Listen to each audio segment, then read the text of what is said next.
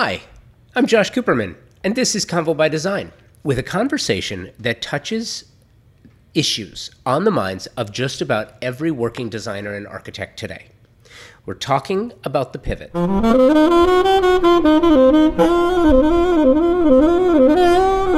You know, the pivot that we all have been forced to make.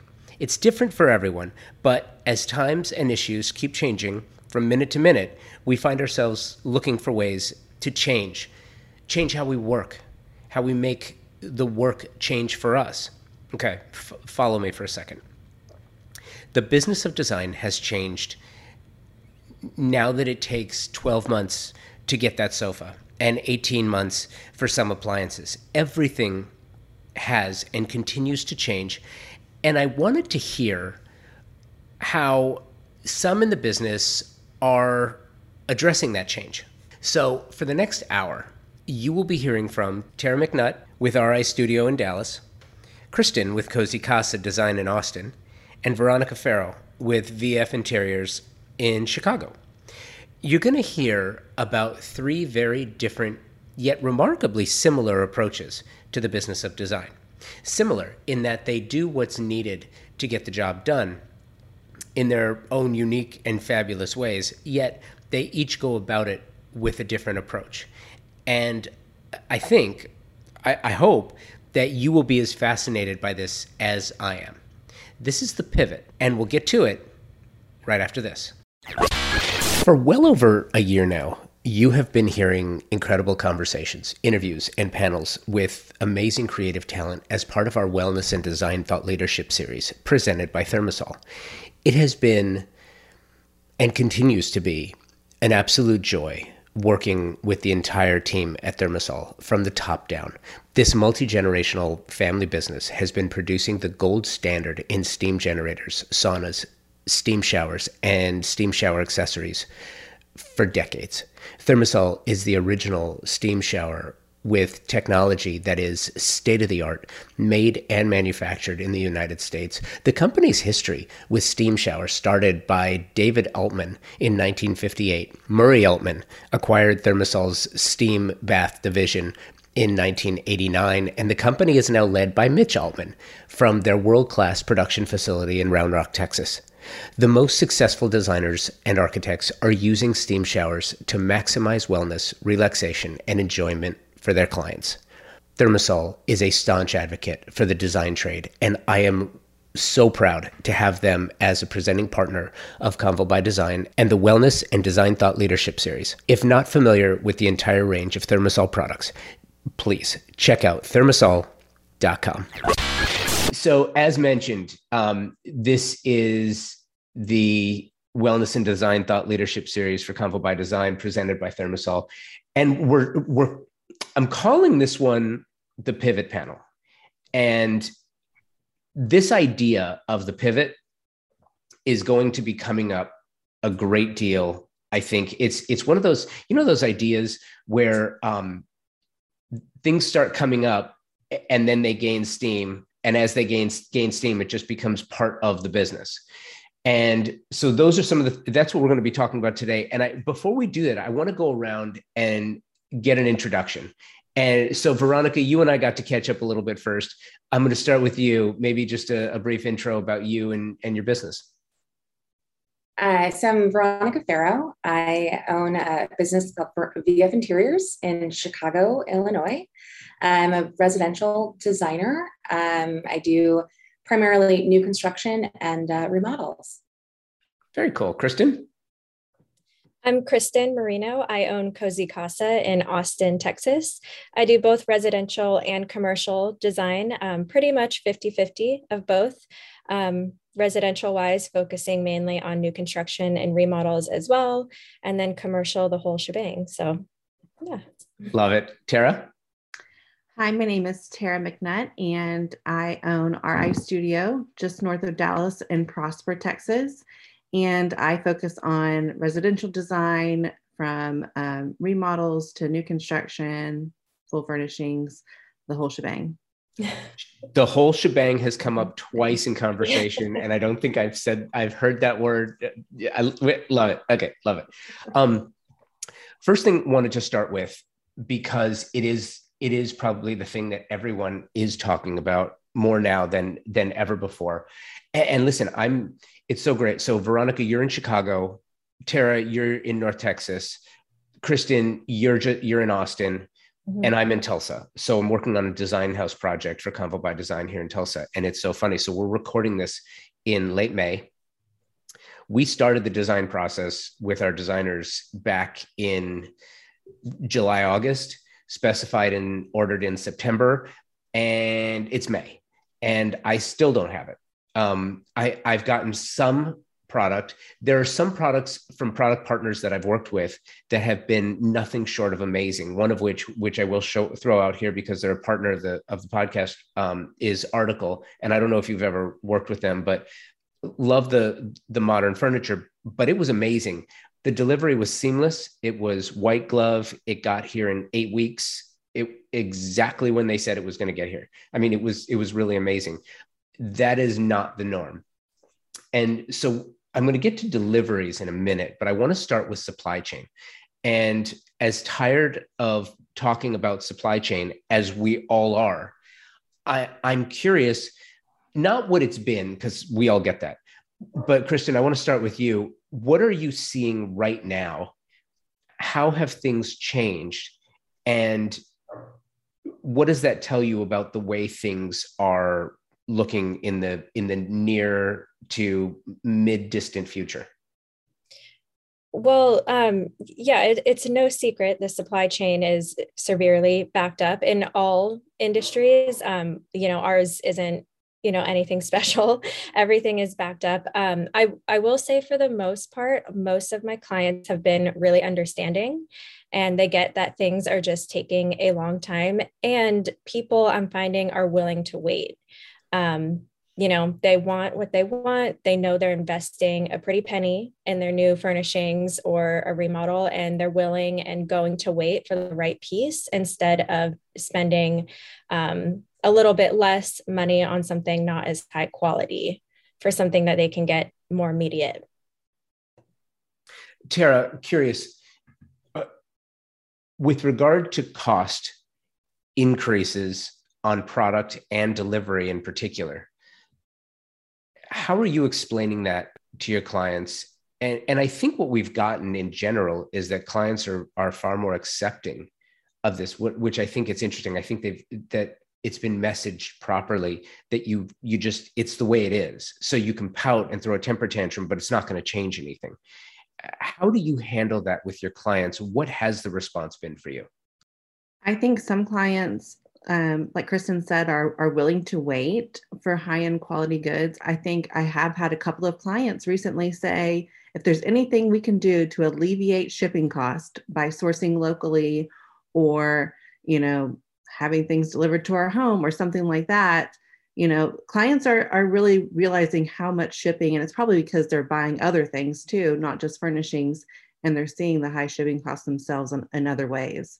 And I think, they're recognizing that, and they're wondering, what can we do to kind of alleviate some of that cost. And Veronica, curious, along those same lines, what have you done? It feels like everyone is looking at potentially finding local options. And I think all three of you work on kitchens. Veronica, you and I had a chance to talk a little bit. I love your kitchens.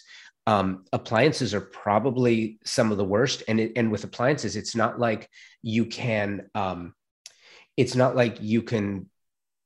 get a storage unit or a warehouse and warehouse product while you wait, especially with how do you handle that? And when it's a 8 to 12, waiting is one thing, but when you get an 8 to 12 month delivery window, 8 to 12 months, how are you working with that? With my clients, it all is about just communication and setting expectations. And also a lot of it is just being flexible. And sometimes, as much as it is about, they want what they want, sometimes it does come down to, well, what is a second option that could be just as good as this first option that maybe is 8 to 12 months, but could get here at a more reasonable lead time.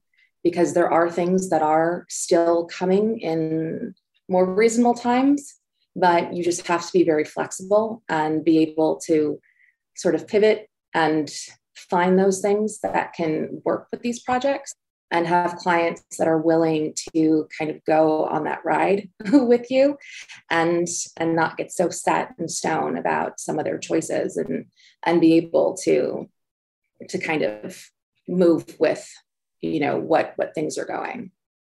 How has that changed the way that you plan and that you put timelines together and that you put a specification list together? Because all three of you, look, it's part of the business where you learn your timelines, you learn how to organize, you learn, okay, I've got to get this, and then I've got to work with the trades, and then I've got, you know, I got to get the tile guy in, you know, to do the backsplash before I can get the delivery of, you know, the appliances in, because if I do it the other way, I mean, it's just part of the business. That's what the clients, that's one of the superpowers of designers, is being able to organize this accordingly.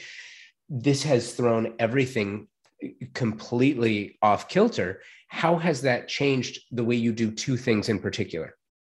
Number one, work with your trades, because that's something that I hear a lot, is that, you know, we're burning through trades right now, in large part because many of the trades are going where the money is, and there's this bidding war to get trades to come out and do their jobs first, which I think is a short-term victory for some individuals and a long-term loss, because, you know, are you going to go back and work with those same guys who burned you? I'm just curious, Veronica, follow up to that is how has that changed the manner in which you process and schedule? Well, I guess you start with what your longest lead time would be, and you kind of work backwards from there. But it has been a really challenging time because, as you said, you know, a lot of these trades, they go where the money is, and you're getting some quotes that are just astronomical, and you're getting people that, you know, at one point were very reliable that are no longer, you know, your go-to people. And so it has been a really interesting couple of years to sort of put together these projects and be able to kind of offer the same level of service that we had before. Tara, curious, and by the way, this is not a Q&A. If y'all want to jump in on a particular question or topic or subject, please just feel free to jump right in. Tara, I'm curious, along the product timeline or specification process, you're in North Texas. I spent 9 years in Dallas. I love North Texas. I'm looking forward to coming out as part of the West Edge Design Fair at Market Center in September to see some folks again that I'm really excited to see. I know North Texas very, very well. You have amazing resources in Texas. How have you used this opportunity? Do you have other options, you know, going out to Round Top to find unique items and unique products, having, you know, resources? You've got Arteriors Home, I think is in Dallas. You've got Thermosol, which is in Round Rock, you know, for steam showers and steam generators, which otherwise might take a long time to get there. Have you used your local resources to specify new ideas? And along that same line, has that changed the way you work with your clients to say, you know what, this Italian furniture is gonna, the cost on this is now outrageous. The timeline is now outrageous. The delivery cost is outrageous. Have you changed the way you do this? And if so, where are you finding your new products from? Absolutely. I feel like ever since, you know, 2020, a lot of clients, you know, are doing so much to their homes. And so business is great, but the resources is getting a little bit tricky to provide for clients in a timely fashion. So, you know, I've been down to Round Top a couple of times to source locally, which is a great option for me. I'm so lucky that I get to just make a quick drive down there to do that. Sourcing locally in the Dallas area too, just even using a lot of antiques and repurposing things. I feel like that's where a lot of my business is kind of going. including some more of the traditional elements in a new way, in a new fashion too, is really helping alleviate some of that longer lead time, ordering something new, having something custom made, waiting 8 to 12 months for it, when I can just source something locally and have it refinished and update it. Speaking to that a little bit, and Kristen, shifting over to you, I love Austin. I love Austin. It's a great city. I will tell you that I loved Austin more in 1997, but I do love Austin.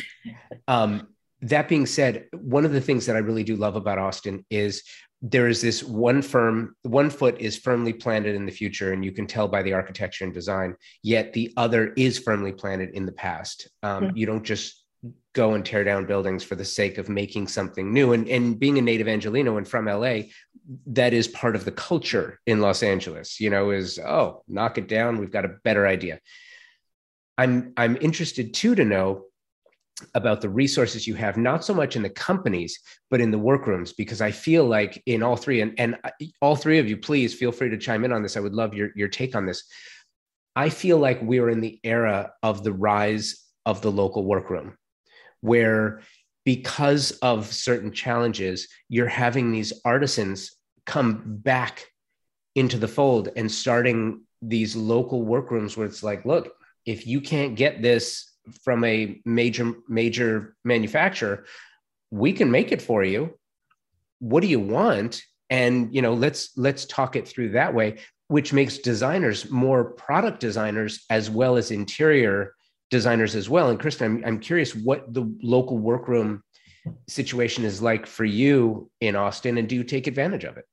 Yeah, that's a great point. And what I was thinking about as you were speaking about Dallas. So Austin, we're obviously a growing city. Everybody knows that, but Austin is still kind of small, whereas we don't have a huge design center like Dallas, for example. So the local workrooms really do take precedence in our city. And I love utilizing the local workrooms. Now I'm finding having something custom made, clients love that. There's a big culture in Austin for local is better, support small business, not so much the mass produced items. Previously, I kind of thought that, clients had a notion in their head, like, oh, custom made, it's going to be way more expensive. It's out of our budget. But now with what shipping and freight costs are, local can be less expensive. And then it can even come in sooner too, because it's being made down the street instead of overseas, won't sit on a shipping container for who knows how long. And then you just put it on a truck and deliver it. Yeah, Veronica, same question for you. Being in Chicago, it's a major city. It's a major metropolitan city. But along with that too, now you have kind of the issues where you're not going to have workrooms so much out in the burbs with rental rates and real estate costs and raw material costs. Has that put a hamper on what the local workrooms are able to do for you? There still are quite a few local workrooms and manufacturers that are local to the Chicago or Chicago area. And that's been a huge thing for me as well. And so knowing, which furniture manufacturers are still made in Chicago and being able to go to them when I'm looking for custom furniture pieces. And there's a manufacturer that makes vanities that is still manufactured in the Chicagoland area, and being able to utilize them when I'm looking for bathroom projects. And so going to those sorts of places has helped dramatically when you're looking for things for these quicker lead times. So shifting from there, and it's hard, it's a little challenging for me to ask this particular question because not everyone understands the finer nuances of this. So I'm going to try to put a point on it without pontificating too much. But being a native Angelino, if you're designing and building in LA, you're not building natural gas into new builds anymore. Your water restrictions are so severe that look, in Texas or in Illinois, what you can specify, you don't even realize some of the things that you can specify now are not available in California. And there are clients that will actually order, for bathroom remodels, they'll just order the Home Depot contractor special. And then after the inspections are done, they drive to Arizona or Nevada to pick up their luxury toilets. It's really, and it's a workaround that you're able to do. But I'm wondering too, if the idea of sustainability, and not to mention that, but because electricity costs and water costs and sanitation costs, because everything continues to go up, I'm curious if the sentiment is changing for your clients, even though as of yet it doesn't have to change. And I'm going to go around. Veronica, I want to start with you, and then Tara and Kristen, the same question to you two, but I want to know from your perspective, if solar or electricity has changed at all because of what happened to the grid year and a half, 2 years ago. So Veronica, starting with you, is there more of an idea that sustainable is, and it's a choice, right? It's good for the planet, good for the pocketbook. Sometimes the two do not comport. What are you finding? I'm not finding that it's really as top of mind as it was before. It still is a consideration that we take in, but it's not really as big, at least with the clients that I've been working with. So I don't know if that is because of what's been going on recently or not, but it's definitely something that I always sort of keep in mind when I'm making selections, that it's not necessarily something that the clients have been coming to me and specifically saying we want to keep, these sustainable things. Was there a time when that was a priority? A couple of years ago, I would say that it was more important.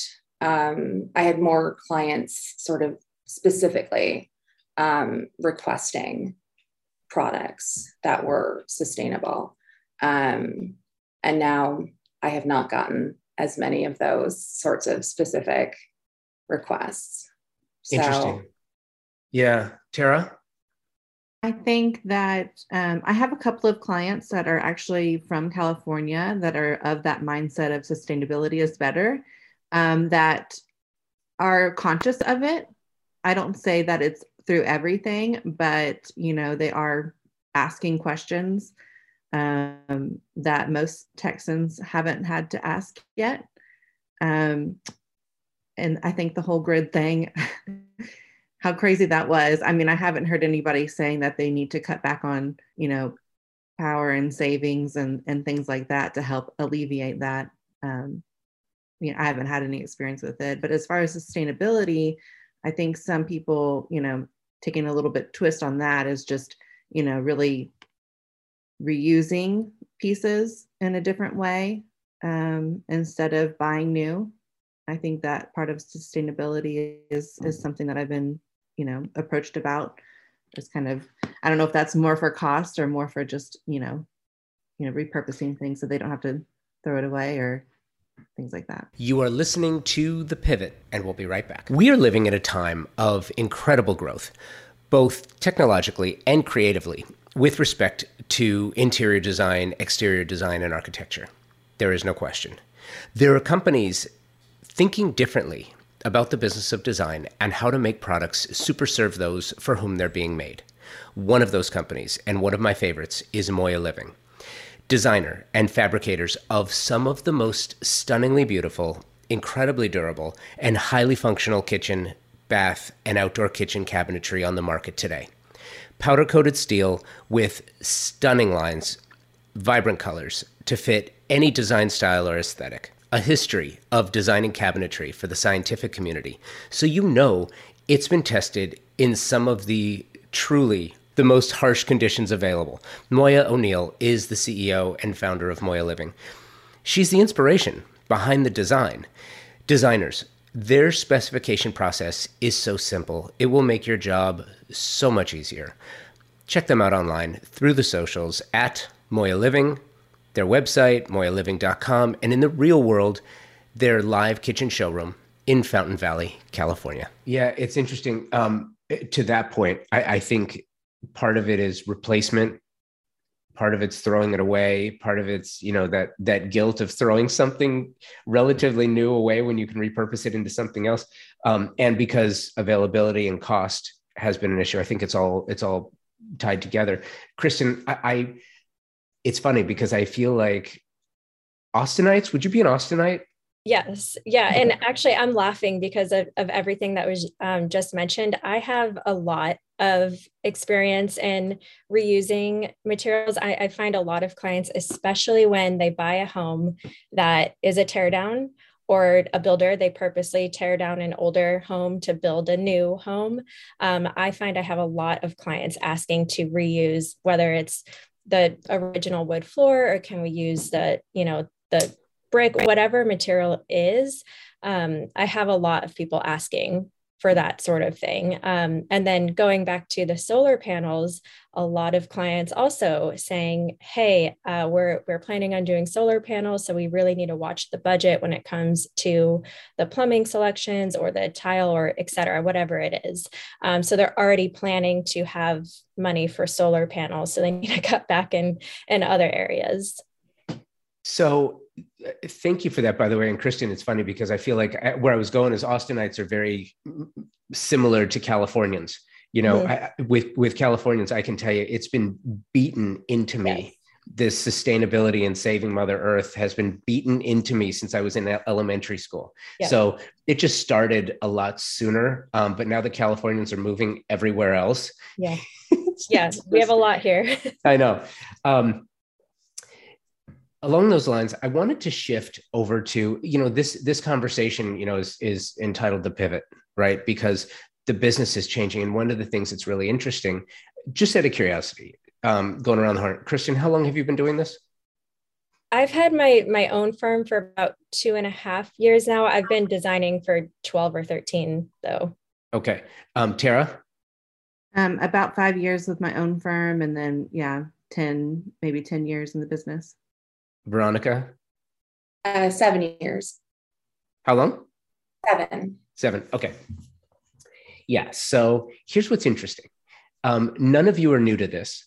And so you have recognized that every time something like the pandemic happens, so there will be this whole new flood of designers coming into the industry. Last time this happened was during the pandemic, during the recession. When the recession happened, 08, 09, all of these, some of you may have gotten into design at right around that time as well. And then prior to that, every time there is an economic or any other type of social disruption where you have people moving to different industries, there will be people who realize, I'm a creative person. I want to go do this. And then there are a couple of different ways you get into it. And as you get into it, then you start, especially if you work for someone else, then you learn how they do it. And then you figure out what you like and don't like. When it comes to billing, here's what I find really interesting. You, all three of you, as well as every other designer and architect right now, is being really challenged and squeezed. You're billing for your business, for your time, for your expertise. At the same time, the budgets are going up so fast because of the cost of goods, the cost of delivery, convenience costs. It seems like if anyone out there can charge a fee for something, they've added it in. In addition to that, now you have certain things that, and I talk about power because right now whole home generators are huge, especially in Texas. If a whole home generator is going to take $15,000 off of the budget, if solar panels are going to take $22,000 off the budget, how do you reorganize the business that you do? And has the past 2.5 years changed the manner in which you bill, you charge for what you do? Has it changed your business? And Veronica, I'll start with you. has it changed the manner in which you do your business, either cost wise or socially, maybe putting a premium on, if we talk on the weekend, it's going to cost you 10 to 15% more. I have designers who have done that with their clients. How has this changed the way that you bill and handle the business side? It really hasn't changed. I've always been hourly, and I guess the only change that I have made has been I've set a lot more restrictions in terms of when I take calls and how often I respond to text messages, because it does seem like that has increased quite a bit. I never responded to phone calls on the weekends, but every now and then I would respond to a text message if it was something really quick. But I have since stopped that. But really, I look at it like this is a luxury, and if they need to, I guess, cut this budget and they don't want to pay for this service, then that wasn't the right client for me, and I just have to find a new client. But I don't see where I would need to, I guess, reduce my time or my hours or whatever to fit within, I guess, their budget. But that's sort of how I found with the billing. Kristen?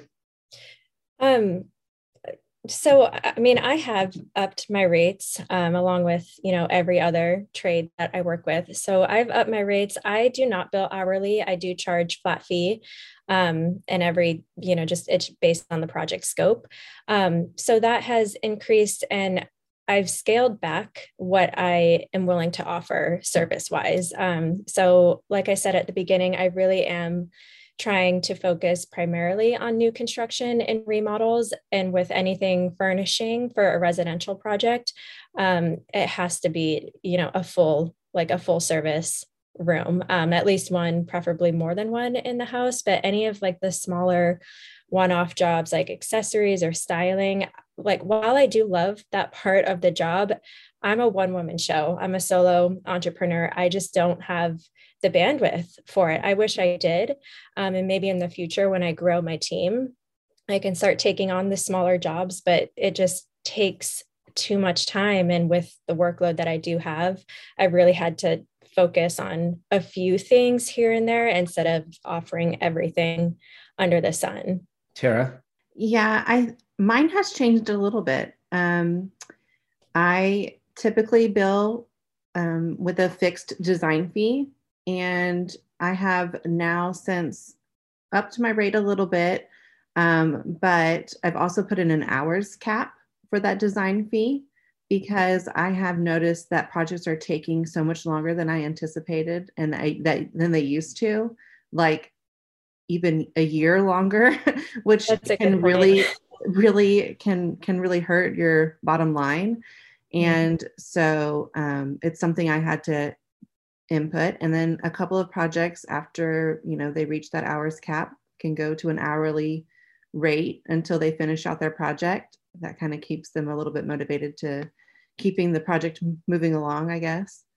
But that was a big change, I think, in my billing.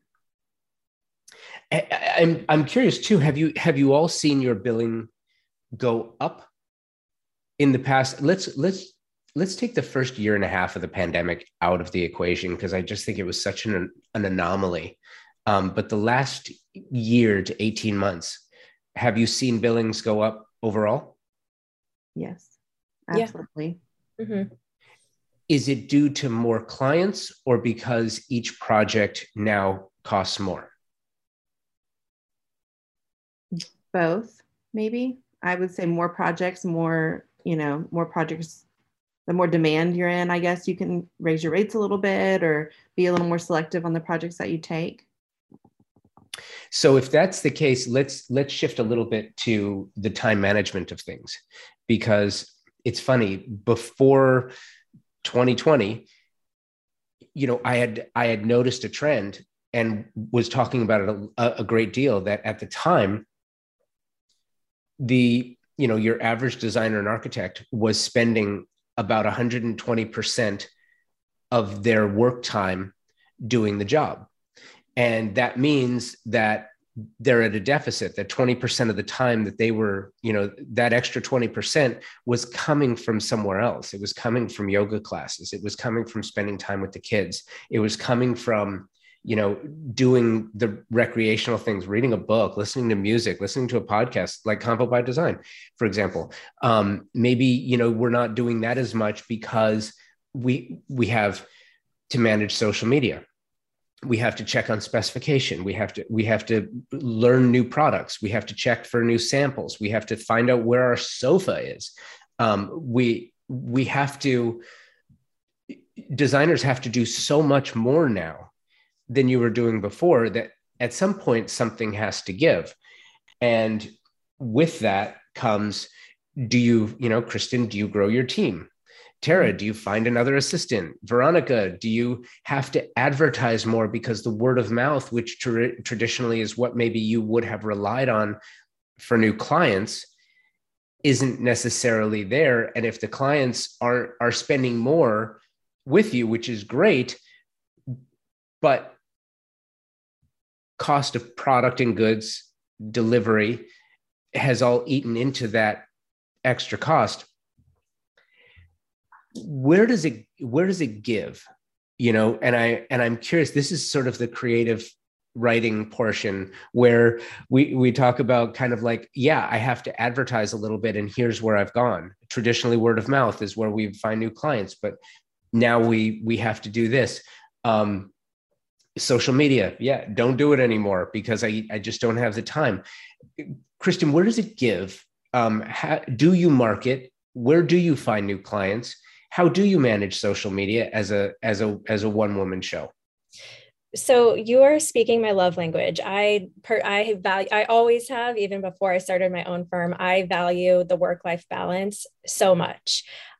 So for me, being, the one woman show, I outsource all the help that I have. I have someone who does all my drawings, even though I know AutoCAD like the back of my hand. I have outsourced my social media. I have outsourced my blog writing and just all these hats that, I had to wear, but didn't have time to wear. When it comes to clients and projects, going back to what Terry said, that was a great point, putting like the hour cap on your flat fee, but also being really clear with your clients. I do not work on weekends, or if you do, how often you're going to be willing to work on weekends, when you take phone calls, when you take text messages, if you do, just setting that clear boundary of when you're available to your client. Tara? Yeah, the boundary thing is hard for me. I'm not going to lie, because I love what I do like so much. And, I do have a young daughter, and, she just went through kindergarten and all the activities that you want to be involved in. And so finding that work-life balance has been a little difficult this year since, jobs have increased and time has just kind of been overcommitted. But it is a goal that I have set for myself, but definitely outsourcing, some of the social media, which can take up a lot of time, has been very beneficial for me. Yeah, Veronica? Same. I finally started outsourcing a lot just about a year ago. So all of my social media and also all of my bookkeeping and sort of management part of the business, I've started outsourcing all of that. So that's taken a huge chunk of time off of my hands, and that's been a big game changer for me. Okay, so I love this. I want to go back in the other direction this time with a follow-up, because I have had to do the same on my end. I feel like you kind of drilled into something that is ubiquitous, and everyone kind of has to look into that. At the same time, I will tell you, there are some very flaky individuals out there. Mm-hmm.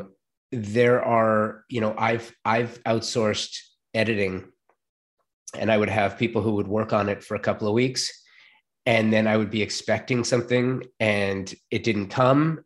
And then just get the curt email back. Yeah, I'm done. Mm-hmm. Mm-hmm. Let's say, well, wait a minute, hold it. I think it requires an honest conversation to say, and I don't want to just pin it on a certain generation, millennials. I'm not, or I'm just, or Gen Z. I'm not saying anything in particular, but I will tell you that there is a culture shift right now. And I feel like millennials are starting to come into the fold. Gen X got there a little bit quicker. Millennials, this has forced them to kind of come into the fold. And I think that they're late to the party as far as business relationships. Gen Z, I just don't think, I have had a lot of issues with Gen Z. And I'm just curious, is it fair to say that? Veronica, I'll start with you. Have you had the same issues? And if so, how have you navigated those? Because I feel like it's a big issue. Yes. And it's been social media that I found that the most. And I don't know if it's just because that's sort of, that generation is more comfortable, more adept with social media and that part of it. But I've gone through a lot of different social media managers and different people that have helped me with that. And they've worked for a couple of months or a couple of weeks, and then have just sort of ghosted. And I'm like, okay. So it's been a very difficult one to find someone that's going to be consistent in helping with that part of it, without having to go with, a large advertising or PR company, which is not something that I need. I just need somebody that's going to be consistent and, just show up. And that's also something, I'd love to be able to have an intern or bring on an assistant or something, but that's also been kind of a hard one too, to find somebody that's going to be able to be reliable, just to be kind of a second person. But I don't know if the other ladies have found that difficult as well, but I've been struggling with that part. Yeah, Tara, I'm curious, same issue, or is it perfect in your world and there's been no issues whatsoever? Absolutely. No, absolutely not. No, I think, it's a work ethic thing. I grew up working for my mom, who worked for a home builder, and she said, and when you work for your mama, it's kind of scary, but she said, you don't just sit around and wait for me to tell you to do something. You find something to do. And that's always kind of stuck in my brain when I'm working for somebody else.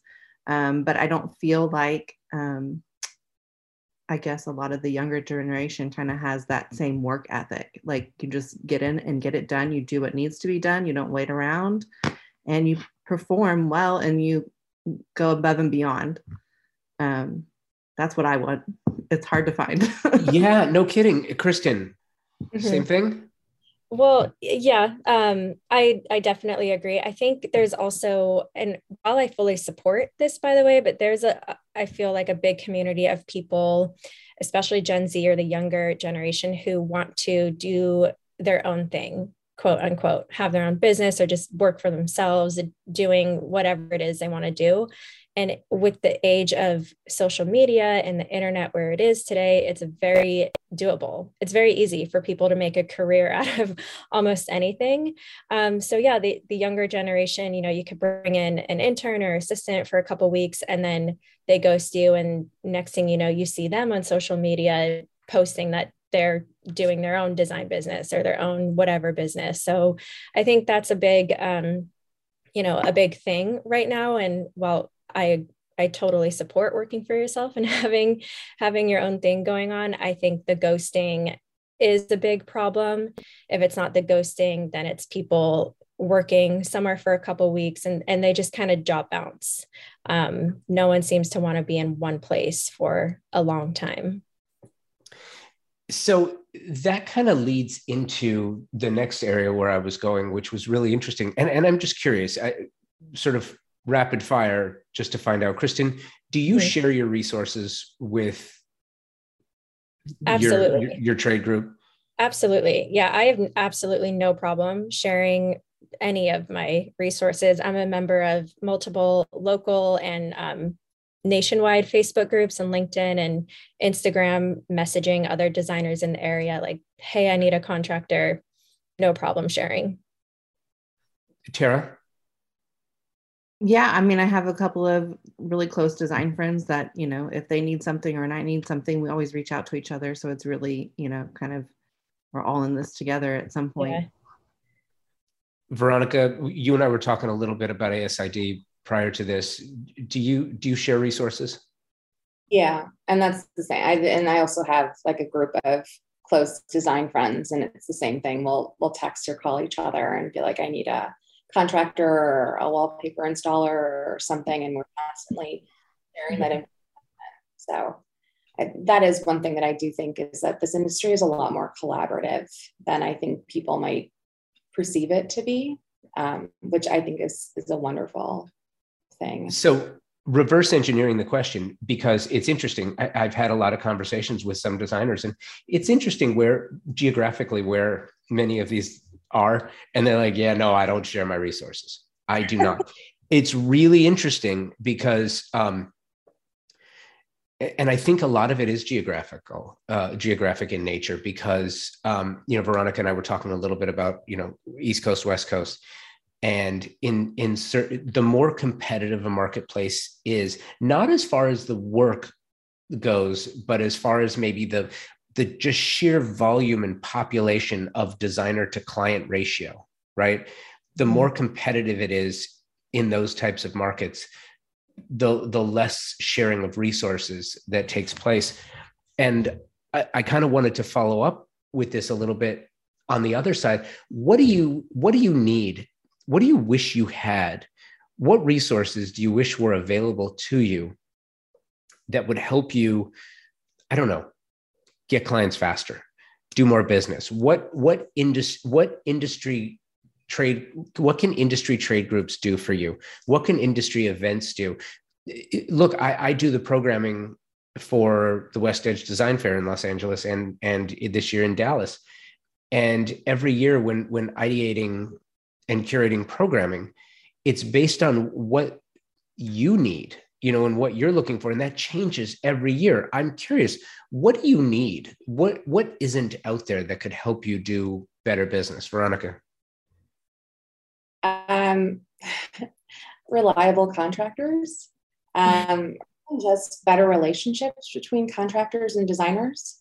I think that is something that it's a really contentious relationship sometimes. I think contractors can view designers as just kind of useless, that they can do our job and that we're unnecessary.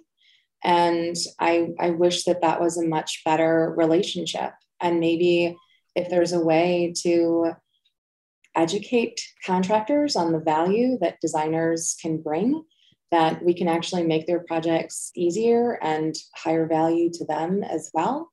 And that we can be really working in tandem with each other to do a lot more business.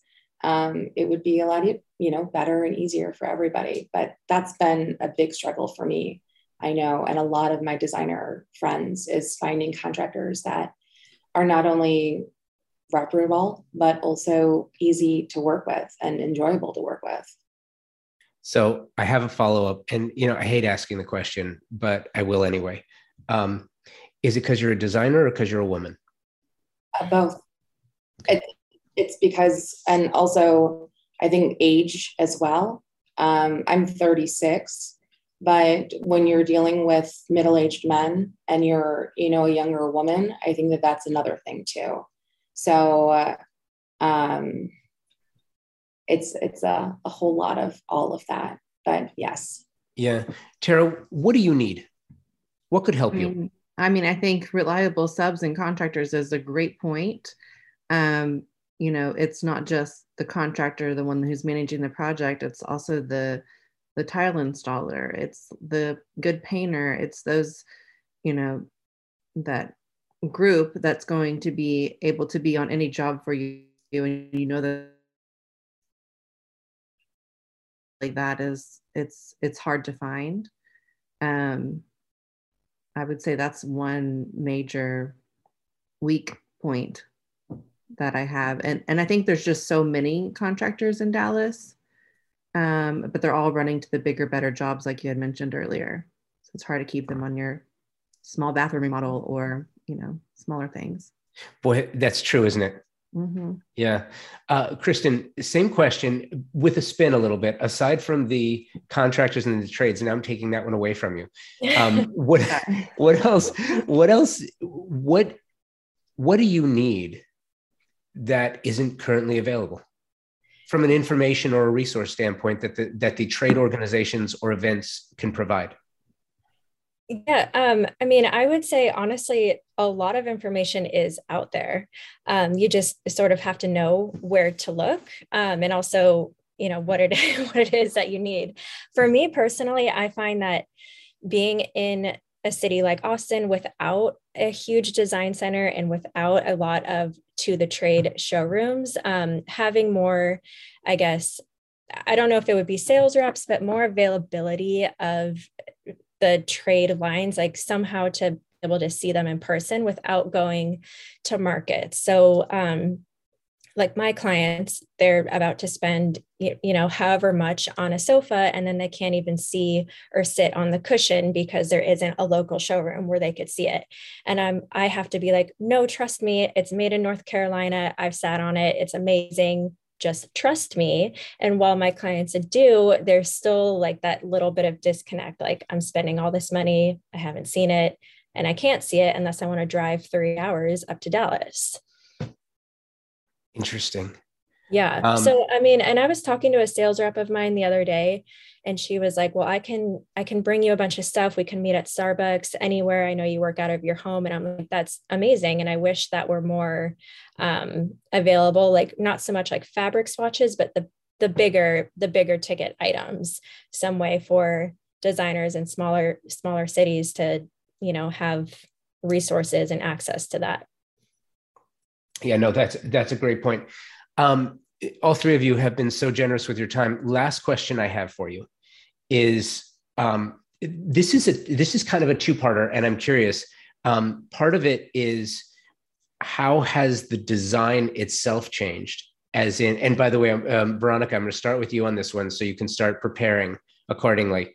How has the design changed specifically, as in, what are clients asking you for now? Before we started, you and I were talking a little bit about the multiple kitchens, the multiple in-home kitchens and sort of that idea, right?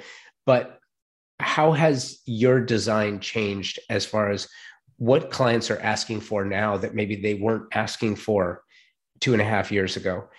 And then the other part of this is to break out the crystal ball a little bit, because I do see designers and architects as futurists. I do see you as a futurist, where you're kind of thinking about not necessarily where design is right now today, but what it's going to look like. And for designers, you're looking 10, 15 years out. For architects, they're looking 50, 75, 100 years out.